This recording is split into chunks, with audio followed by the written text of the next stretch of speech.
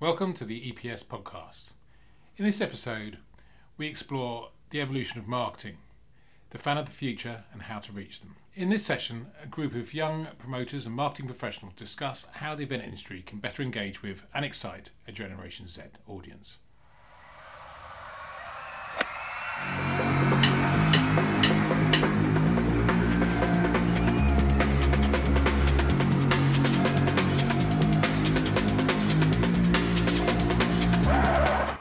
Hello everyone, thank you for coming to our first panel of the day on the Fan of the Future. So in this session we'll be looking at how the events industry can work better to engage with and excite a new generation of fans. We've got a brilliant panel today and I'll let you guys introduce yourselves, starting with you, Chris. Hi guys, I'm Chris, one of the co-founders of Strawberries and Cream in the Cambridge Club, and I head up all brand partnerships for the organisation. Hello. Hi guys, I'm Alex. I'm a live music promoter at Live Nation and Metropolis, so I basically route all the tours and festival bits here and there. Hello everyone, my name is Jack Walsh. Just left a role formerly head of marketing and PR at Festival Republic. Before that, similar roles at Broadwick Live and IMG, where I was looking after Hyde Park Winter Wonderland. Hi everyone, I'm Sian Bennett. I'm Strategy Director at Mustard Media, and we're a festival and event marketing agency. So we work with a lot of the major festivals in the UK and Europe across things like strategy, paid media and campaigns as well. I don't know where to look here. It's very 360, isn't it? Yeah, it's a different vibe to last year for sure. I'm going to start the chat with some research that we got last week from Live. I think it's around 2,000 people were asked, and it said 54% were less likely to go out post-COVID, and this was rising to 72 among 18 to 24-year-olds. And it also said customers are pausing before purchasing. 16% of consumers are buying later post-lockdown. I just wanted to get your guys' thoughts on this. Do you think this is a genuine concern post-COVID? Is the trend that you've noticed among ticket sales, or is there still a big appetite for young people purchasing tickets? I think there's still a big appetite. Like, we've just come off the back of a really, really busy festival launch period in January, and this is the first year where sales felt like they'd really gone back to normal. But we also work with we do a lot of like festival tourism and event tourism. And we work with a lot of Ibiza venues, and some of the insight they were coming back with is that they can see people are spending still on events, but they're spending money on fewer but bigger experiences. So it kind of tells you that people are wanting to do your bigger festivals, they're willing to spend more, going all out on things like VIP. But then I guess the question you've got off the back of that is, are people still clubbing as much? And there was an interesting stat that I wanted to bring up. So we're working at Motion, nightclub in Bristol, and we wanted to do a campaign where we could think, how can we engage with young people in the city? And from this survey with students, 92% said they felt like they'd missed out on that rite of passage for clubbing. And then we've done another survey with another major UK festival, and they found that over half of the festival attendees hadn't been to the big club brand that they also run, which kind of tells you that young people are clubbing, but it's definitely kind of shifting. And I'm not saying that that's kind of like clubs now dying off. I think there's still loads of stuff that clubs can do, but it does kind of tell you that tickets are there. You've just kind of got to adapt to the different way that people are buying them right now. I think as well, Sian's bang on, and I think that 2-year period is so formative, whether it was 16 to 18, 17 to 19, 18 to 20. I mean, I'm going up in 2 years. You can tell what I'm doing there. But, very important years in terms of learning your way around clubbing and where you sit in the market and what you're into. So I think that's undoubtedly had an effect that we're seeing now, and that 2022 had a lot of issues because of that. But yeah, it's starting to level out now. It's still really healthy signs, but I think there's definitely an element of more of a curated approach to choosing what you want to do and where you want to go. We're definitely seeing that a lot more. And yeah, just for a bit of context, Chris, do you mind telling us a little bit about your work at Strawberries and Cream and Cambridge Club? You've got some exciting news to share, is that right? We've got an exclusive. It's fresh off the news. Well, it's not even off the press yet. I'm actually announcing tomorrow that Strawberries and Cream is going to take a year off, just because we found that there's been so much fluctuation in the market. We found a lot of data from our audience that it was a lot. Most of them were coming up from London, which is actually due to the cost of living. It was higher. It was costing them more for their experience getting a train up there than most of them staying over in hotels. And I just think we're looking at relocating a bit closer to the city. But yeah, that is hot off the press coming out tomorrow. Mic drop moments. Yeah, literally. So yeah, that's been interesting for us, but also it's giving us a longer lead up to the 2024 event. So everything we're doing now is kind of building towards that moment, and really trying to create new audiences in the city, and connecting with a new generation of fans in multiple different ways. So yeah, that's coming in the form of a number of events and a different social media strategy that we can go into in a little bit. But yeah, it's exciting times. And yeah, Glastonbury do it every 4 years, so why can't we? I've done it for 10 years now. I need a little break. Nice. And how about you, Alex? Do you mind telling us a little bit about your work at Metropolis? Obviously, you work on Women Connect and Embrace Nation as well. Do you mind expanding on that a little bit? So I started at Metropolis about 5 years ago. I was an intern, just basically learning the ropes of the live music industry, and then I became a promoter assistant. That's very weird. Yeah, I became an assistant, and I did that for about a year, and then I became a promoter myself. So I have my own roster, and like I said, I route tours for different artists coming in and out of the UK. A lot of the work I do at Metropolis is based around like diversity, so we try and focus on like accessibility, sexual orientation, gender diversity, and that kind of stuff when it comes to like my particular tours. So I'll head up like most of that stuff, and off the back of that we started an employee resource group called Embrace Nation. It focuses on, I guess, the cultural impact of different things within the industry. So it's the place that our Live Nation employees can come to and have a voice and ask questions that they might not be comfortable saying in front of other people, or, you know, things that they might feel are stupid but are not, because we all have different cultural backgrounds, we all come from different places. So, you know, everything we know is completely different, and we all have different experiences. So that's why we started Embrace Nation, because we wanted to just make sure we had a central hub for everyone to just be able to be themselves. And it's been really good so far. Like, we've had a lot of workshops. We do training every quarter, and we have different events where we have panelists come in and speak about different things in the music industry. But that's what we've been working on so far, and hopefully it continues. I saw a lot of great, that initiative was brilliant. A lot of my team last year really benefited from it and talked a lot about it. So yeah, you've done a great job there. Thank you. And when it comes to engaging with younger fans, what sort of channels do you find most effective for you guys? I mean, you know, TikTok is the elephant in the room there, and I'm definitely, Sean will know a lot more, and I'm sure everyone will know a lot more than I do about that. And it is, you know, we are seeing year on year real huge growth on that channel. But in interesting ways, it's kind of really mushrooming out from what it's first started as, and becoming a much more kind of resource for information and insights in a way, which is really interesting, I think. And, you know, there's kind of some entry-level quotes that I've grabbed for that, as in, like, you know, young people are using it more than Google for searching and searching about an event. And actually, I think it's a great platform for getting under the skin of a brand or a product or a show, and finding out a little bit more about it, maybe getting a bit of behind-the-scenes style content. So yeah, without a doubt, it's the sky's the limit with TikTok in terms of how people are using it and utilizing it. So you got to be on there, and you got to be, you know, creating as many different angles and interesting points about your brand as possible. And I think that's the place to showcase that. I feel like there was quite a big watershed moment for us when we've just been running the marketing for a few festival launches in Jan, and one of them being that one of the major UK festivals spent more on TikTok than Instagram for the lineup launch, which is the first time I've seen that happen. It's been very much like a secondary platform. But I think that kind of tells you, I don't think there's ever like a one-size-fits-all approach. Like, sometimes TikTok just won't be right for an event for many different reasons. Partially it comes down to if you haven't got the resource and the time to really put effort into it, it's kind of no point being on it. But, you know, we're working with clients all the time and they kind of push back saying, oh, I don't want to be on TikTok. It's, you know, my audience is too old, or we're too cool for TikTok, blah, blah, blah. And every single time I go on TikTok, search for their event, and there's just pages and pages of their customers already on there uploading content. You've got wicked content creators on there creating amazing content for them. It's like you just kind of need to kind of let the shackles off and give it a go. But the other thing is that there's this guy I follow called Jack Appleby.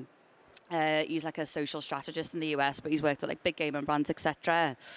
And he put a really good tweet out because he said TikTok, like the aggressive growth of TikTok is basically forcing all the other platforms to follow what their algorithm is and how they reward content. And it's all about this kind of get to the point, value-driven, entertainment-led content. It's more lo-fi, it's caption-driven. But because TikTok's driving every other platform to do that, you kind of need to be understanding how to do that content anyway, even if you're not on TikTok. So the chances are you're going to be making Reels anyway or YouTube Shorts. So if you're doing all of that anyway, my point is you might as well be on TikTok. Like, you can't really ignore it. It's kind of the effort that you're going to have to put in to understand these new trends that have been so drastic since COVID. I just think it's a no-brainer to give it a go. Even if you just run some paid ads to begin with, maybe you've not got the resource to do, full content strategy every day. But from a paid point of view, not so much for conversions, but from an engagement point of view, it's so much cheaper sometimes when we're running ads on TikTok. I think what Sian said there about lo-fi content is absolutely key, and this is maybe the overarching point I wanted to kind of make today about the fan of the future. Maybe I'm peaking too soon, but I think it's so important. And actually, we've gone through this kind of gold rush over the last decade of Facebook and Instagram, and that's been amazing. It's completely given the event industry, and all digital marketing, as it's been the bedrock for it. And huge glossy productions and amazing, sweeping drone shots and 10 cameras inside a club, filming 8 different angles, and that's all great. There's still a time and a place for that, but in a weird way, that's actually easier content to produce than a piece of lo-fi video of someone speaking to camera, talking about their thoughts or their dreams or how they're looking forward to a show as they're walking down a road. And actually, the irony is, these days, we're seeing bigger pickup on the latter, a thing that took 10 seconds to make and cost nothing, as opposed to a 15 grand edit. So actually, this is the big challenge is, how can you be lo-fi? Can your brand be brave enough to exist in that format and be real, not literally be real, but be real on Be Real and TikTok, and be brave enough to be bold and kind of lay your cards out on the table and not just kind of have that kind of glossy sheen on everything. And I think that's really key. Is that something you found as well? Is TikTok one of your main platforms? Yes and no. I mean, I totally agree with the hi-fi content. It was like our pride and joy making those after movies and spending kind of massive budgets on that. But over the years, that has faded away.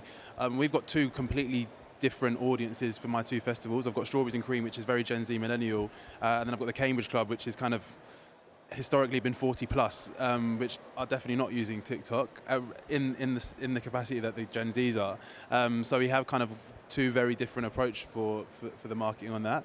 I did wanted to pick up on what I do think is these younger festival goers are kind of gearing towards, and that's like the use of community platforms, the likes of Discord and WhatsApp communities as well, which has been a big push this year. And I think there's going to be an upcoming trend in working with kind of your super fans in that space and kind of getting those to create your content in this lo-fi kind of form.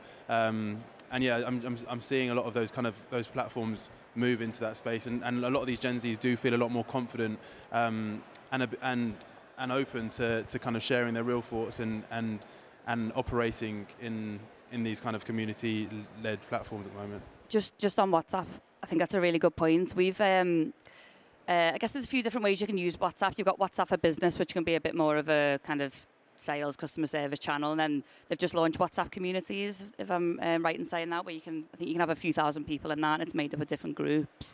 But something we found with our international festivals, we've got customer service there, we've got emails, we've got DMs, but by launching like a WhatsApp holidays team and literally just the reframing of the language, making it sound like this instant personal chat you can get access to, we've sold loads of accommodation and flights and trips through that, more so than DMs, which we find a lot of the time it's like ticket buyers who are already going, they just need to find out, where to go, whatever, or the kind of usual FAQs, but I think there's such a difference in I think like just the younger generation are so instant, and I know we'll come on to the idea of instant gratification in a bit, but like you just need to like be so instant with them. I don't think they've got the patience to even write a subject line in an email. Like it's like the fact that you can get straight to them in WhatsApp, you can actually sell a lot of tickets through that.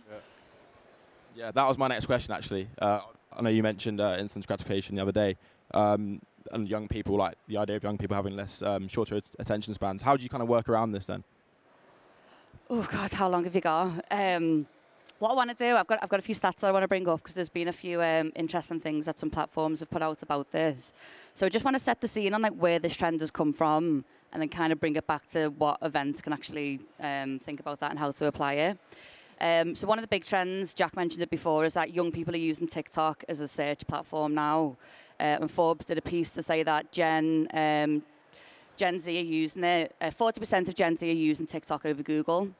So what that tells you is that the trend is TikTok will tell you an answer so much quicker than if you had to Google something and sift through loads of articles and read loads of text. So people haven't got patience for that kind of search, I guess a longer form search function. A second really interesting article I read the other day was a guy called Sean Reynaldo. I think that's how you say his name. And actually, the title was The Ever Shrinking Dance Music Track. And he basically did a bit of work to look into... Actually, I think there was another piece where someone looked into Billboard's top 100 tracks, which is predominantly pop music. And tracks had shortened in length by about a minute in the past kind of like 5-10 years. So he then looked at RA's top 10 tracks from the past since about 2012. And traditionally dance music is longer, you know, it's kind of DJ tools, big intros, big outros. And he found that dance music tracks had been shortened by about 2 minutes in the past 10 years. But everything's just getting quicker. Like, even if you're thinking like vocal samples, everything just seems really quick. If you go on YouTube, you'll notice influencers kind of like speed up their voice. They cut out the dead space because people don't really have the kind of patience to consume things in that way. So what that tells me as a marketer is like, I need to get to the point quickly, and I need to be really visual in the way I'm trying to get something across. Even things like your website, like people will not read. Like, assume no one cares, assume no one will ever read the 6 pages of beautiful copy that you've spent 2 days writing before the festival launch up until midnight doing. People will not read it. Like, think, how can you be visual in the way you want to get it across? Can you use photography? After movies is my next biggest bugbear. Like 2-minute chronological after movies that like start with wristband accreditation and it goes from day to night. It's like, it's not a movie. Like, you can actually like remix the script of like how you can present information. Like look at Netflix series. Loads of them now start with like the juicy bit and then they work their way back. So if you're thinking about your marketing, like you're sitting on so much content, think, how can it be short form and more impactful and more visual?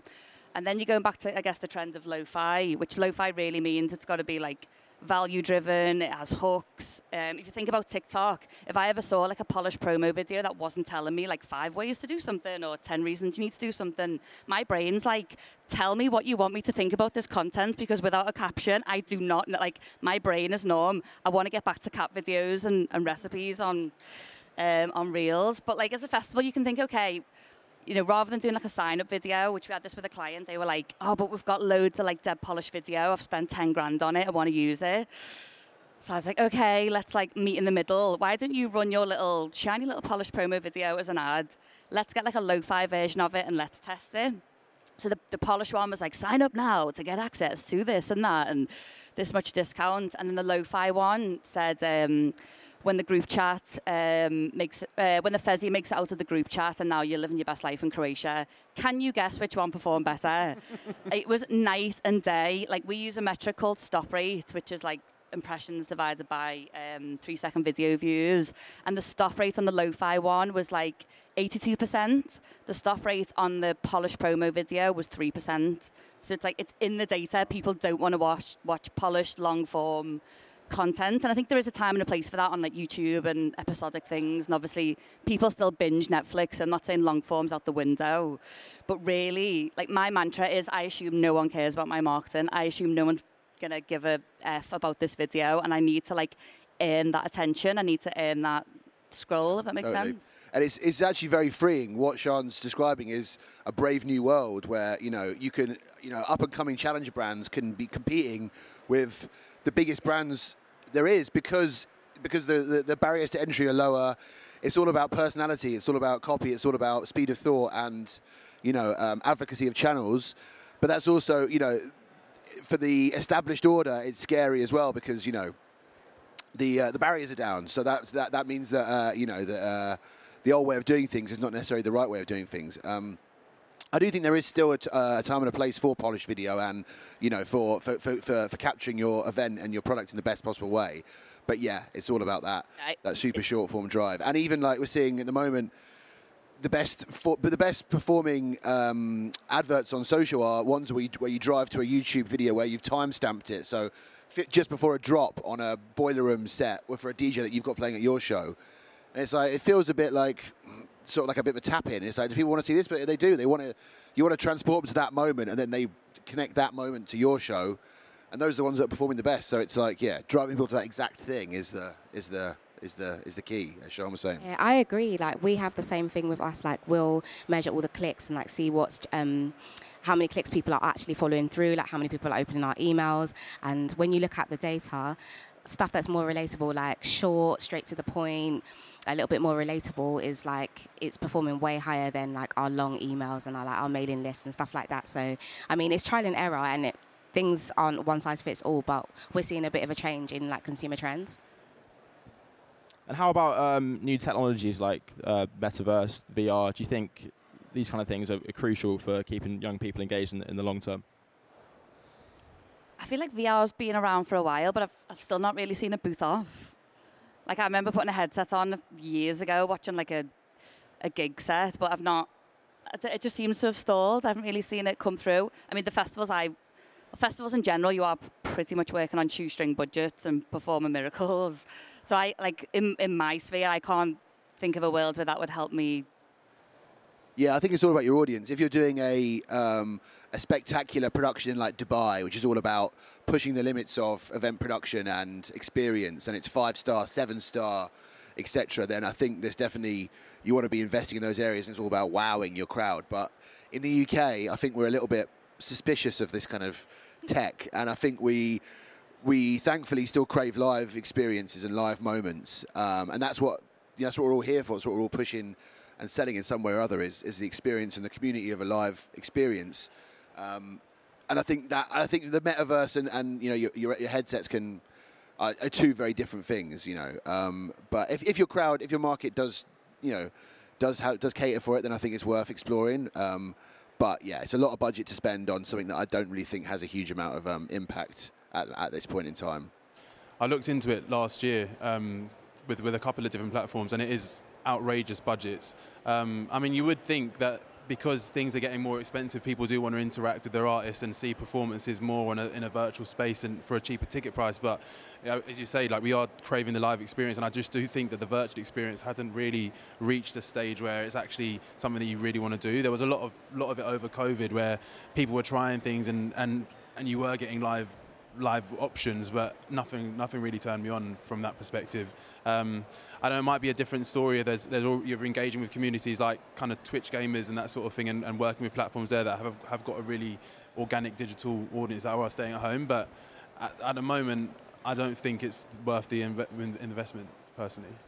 We ran a questionnaire the other day for like one of our activations with some young people, and they were basically saying they're not interested in it. So we were like, okay, maybe we should take a step back. But they were like, we go to festivals because we want to see the lineup, experience the music. We don't go to festivals because we want to do anything virtual reality. So I was like, okay, I hear that. Yeah. Speaking of festival lineups, do you think young people are more focused on the big name artists on a lineup post, or is it more about the all-round festival experience? I think it's a bit of both. Like, obviously the headliners sell the tickets, but I think the all-round like festival experience and getting to see multiple artists at once is also like a big, it attracts people. Yeah, I think one of the biggest shifts we're seeing at the moment is just like the concept of partying full stop, and I think that's changing year on year. And people like to say, oh, the Gen Z aren't drinking, and that's not necessarily the case.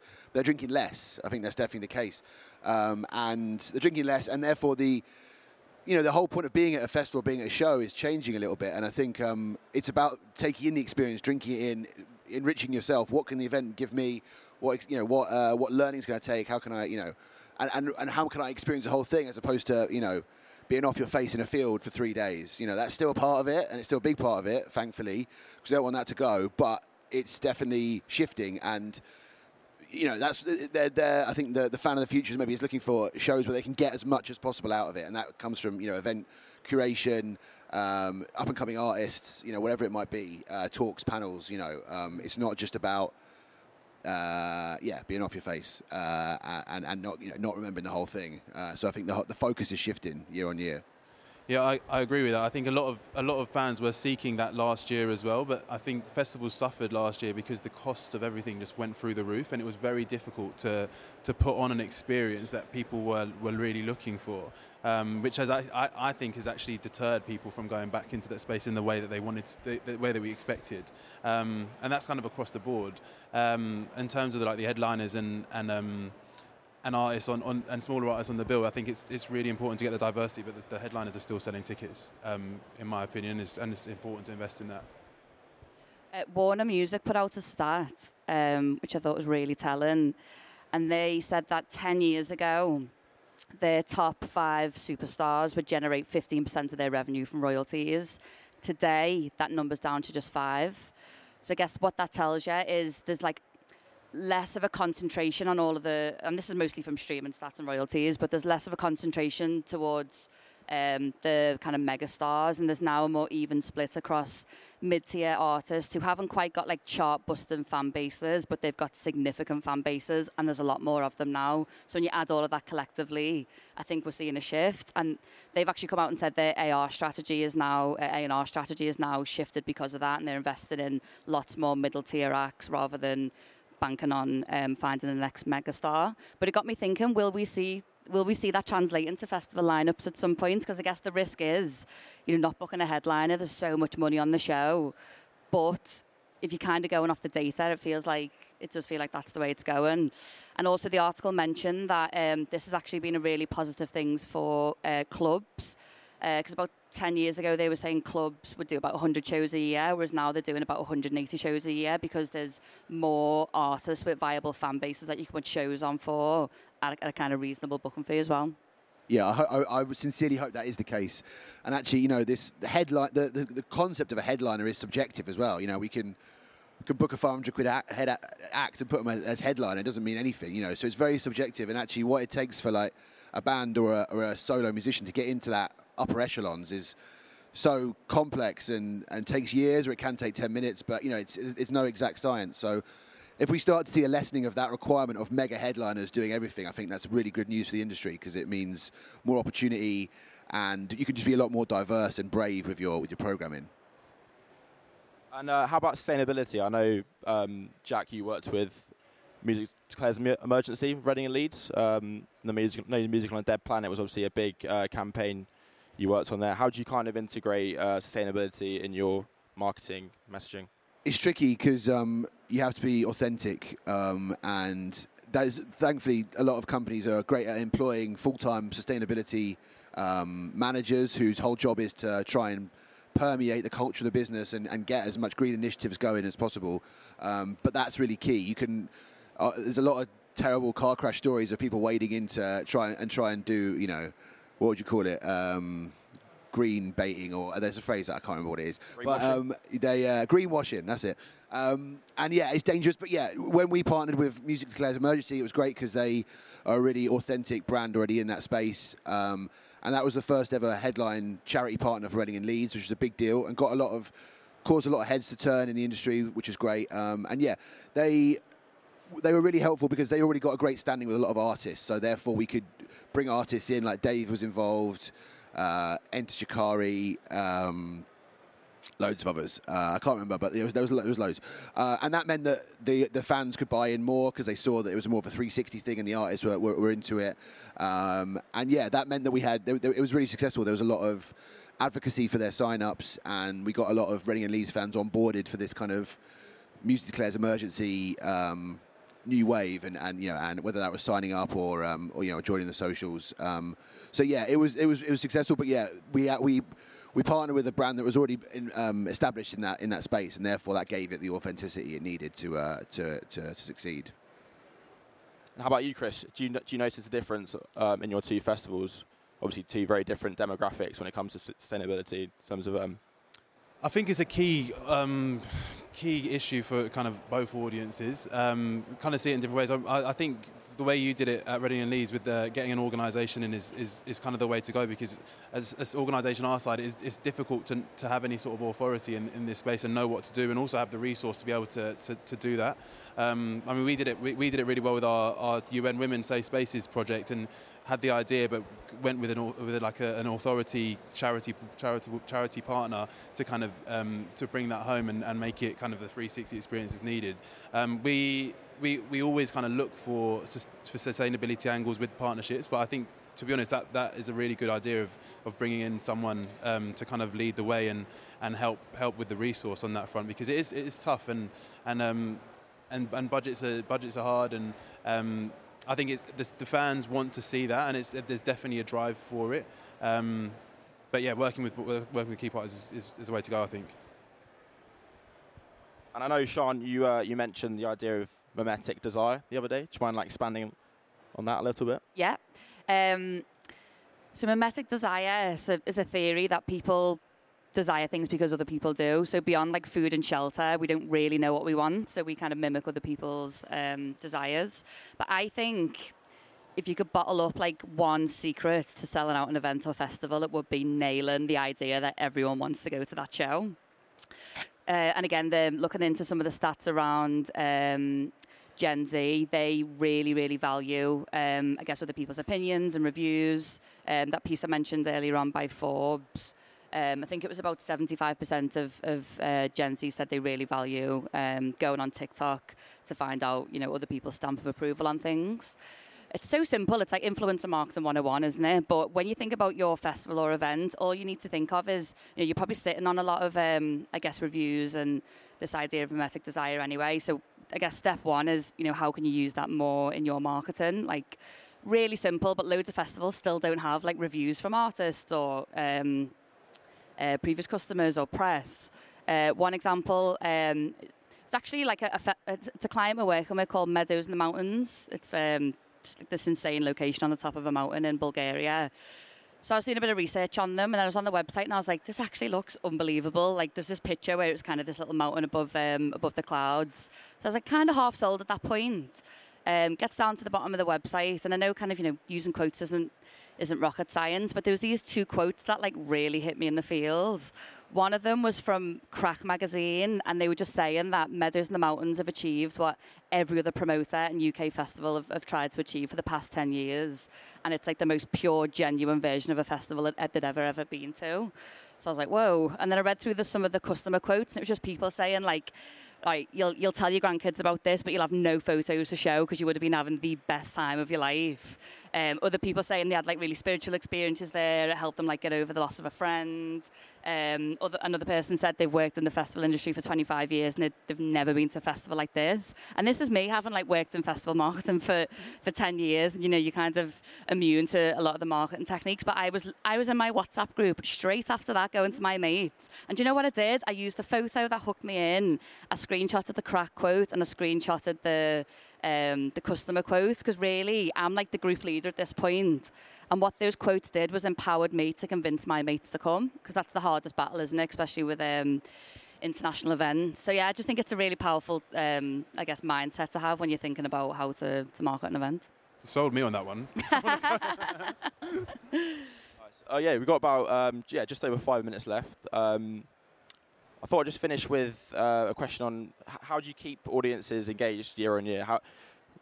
How do you keep people coming back to the same event year on year? What's the most important thing in terms of keeping young people engaged and staying interested in the same event?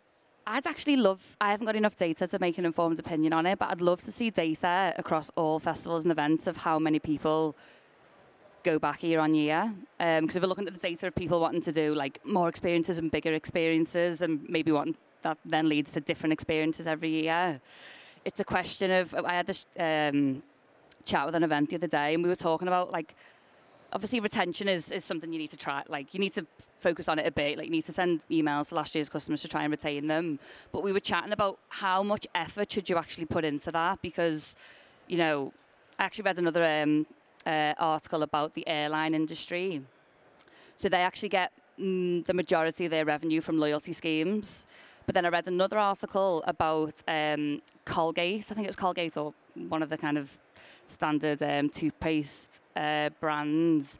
And they don't, like, their whole growth strategy is like market share. So they know that, and obviously the nuance is like the type of thing that you're selling, but they know they're not going to get people buying like their toothpaste 10 times a year. But if they can target enough people in the world to buy it once, that's how they've got, like, I think it's like 25% of the whole market.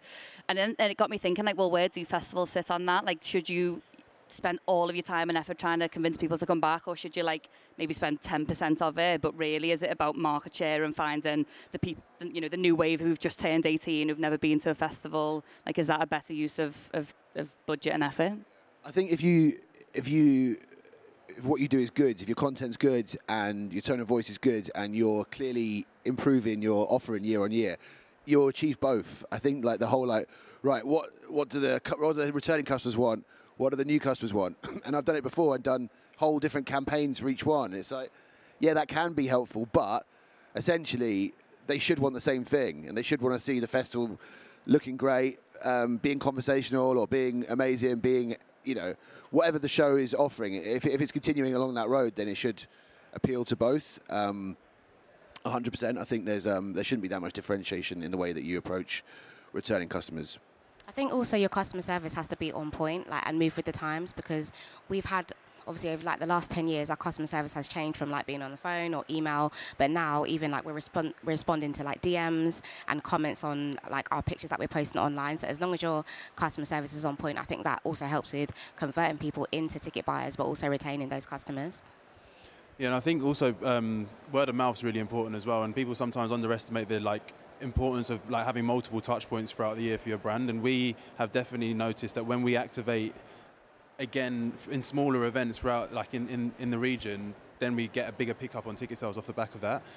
So that's a case. It's similar, and the reason why Strawberries and Cream has not done as well in Cambridge as I wanted it to is because we're not there anymore, and we're not doing club nights there, and we're not meeting new people and speaking about it there. But I think there's a strategy for us now to do more in our new location on that front and generate, like, use the power of word of mouth for sure.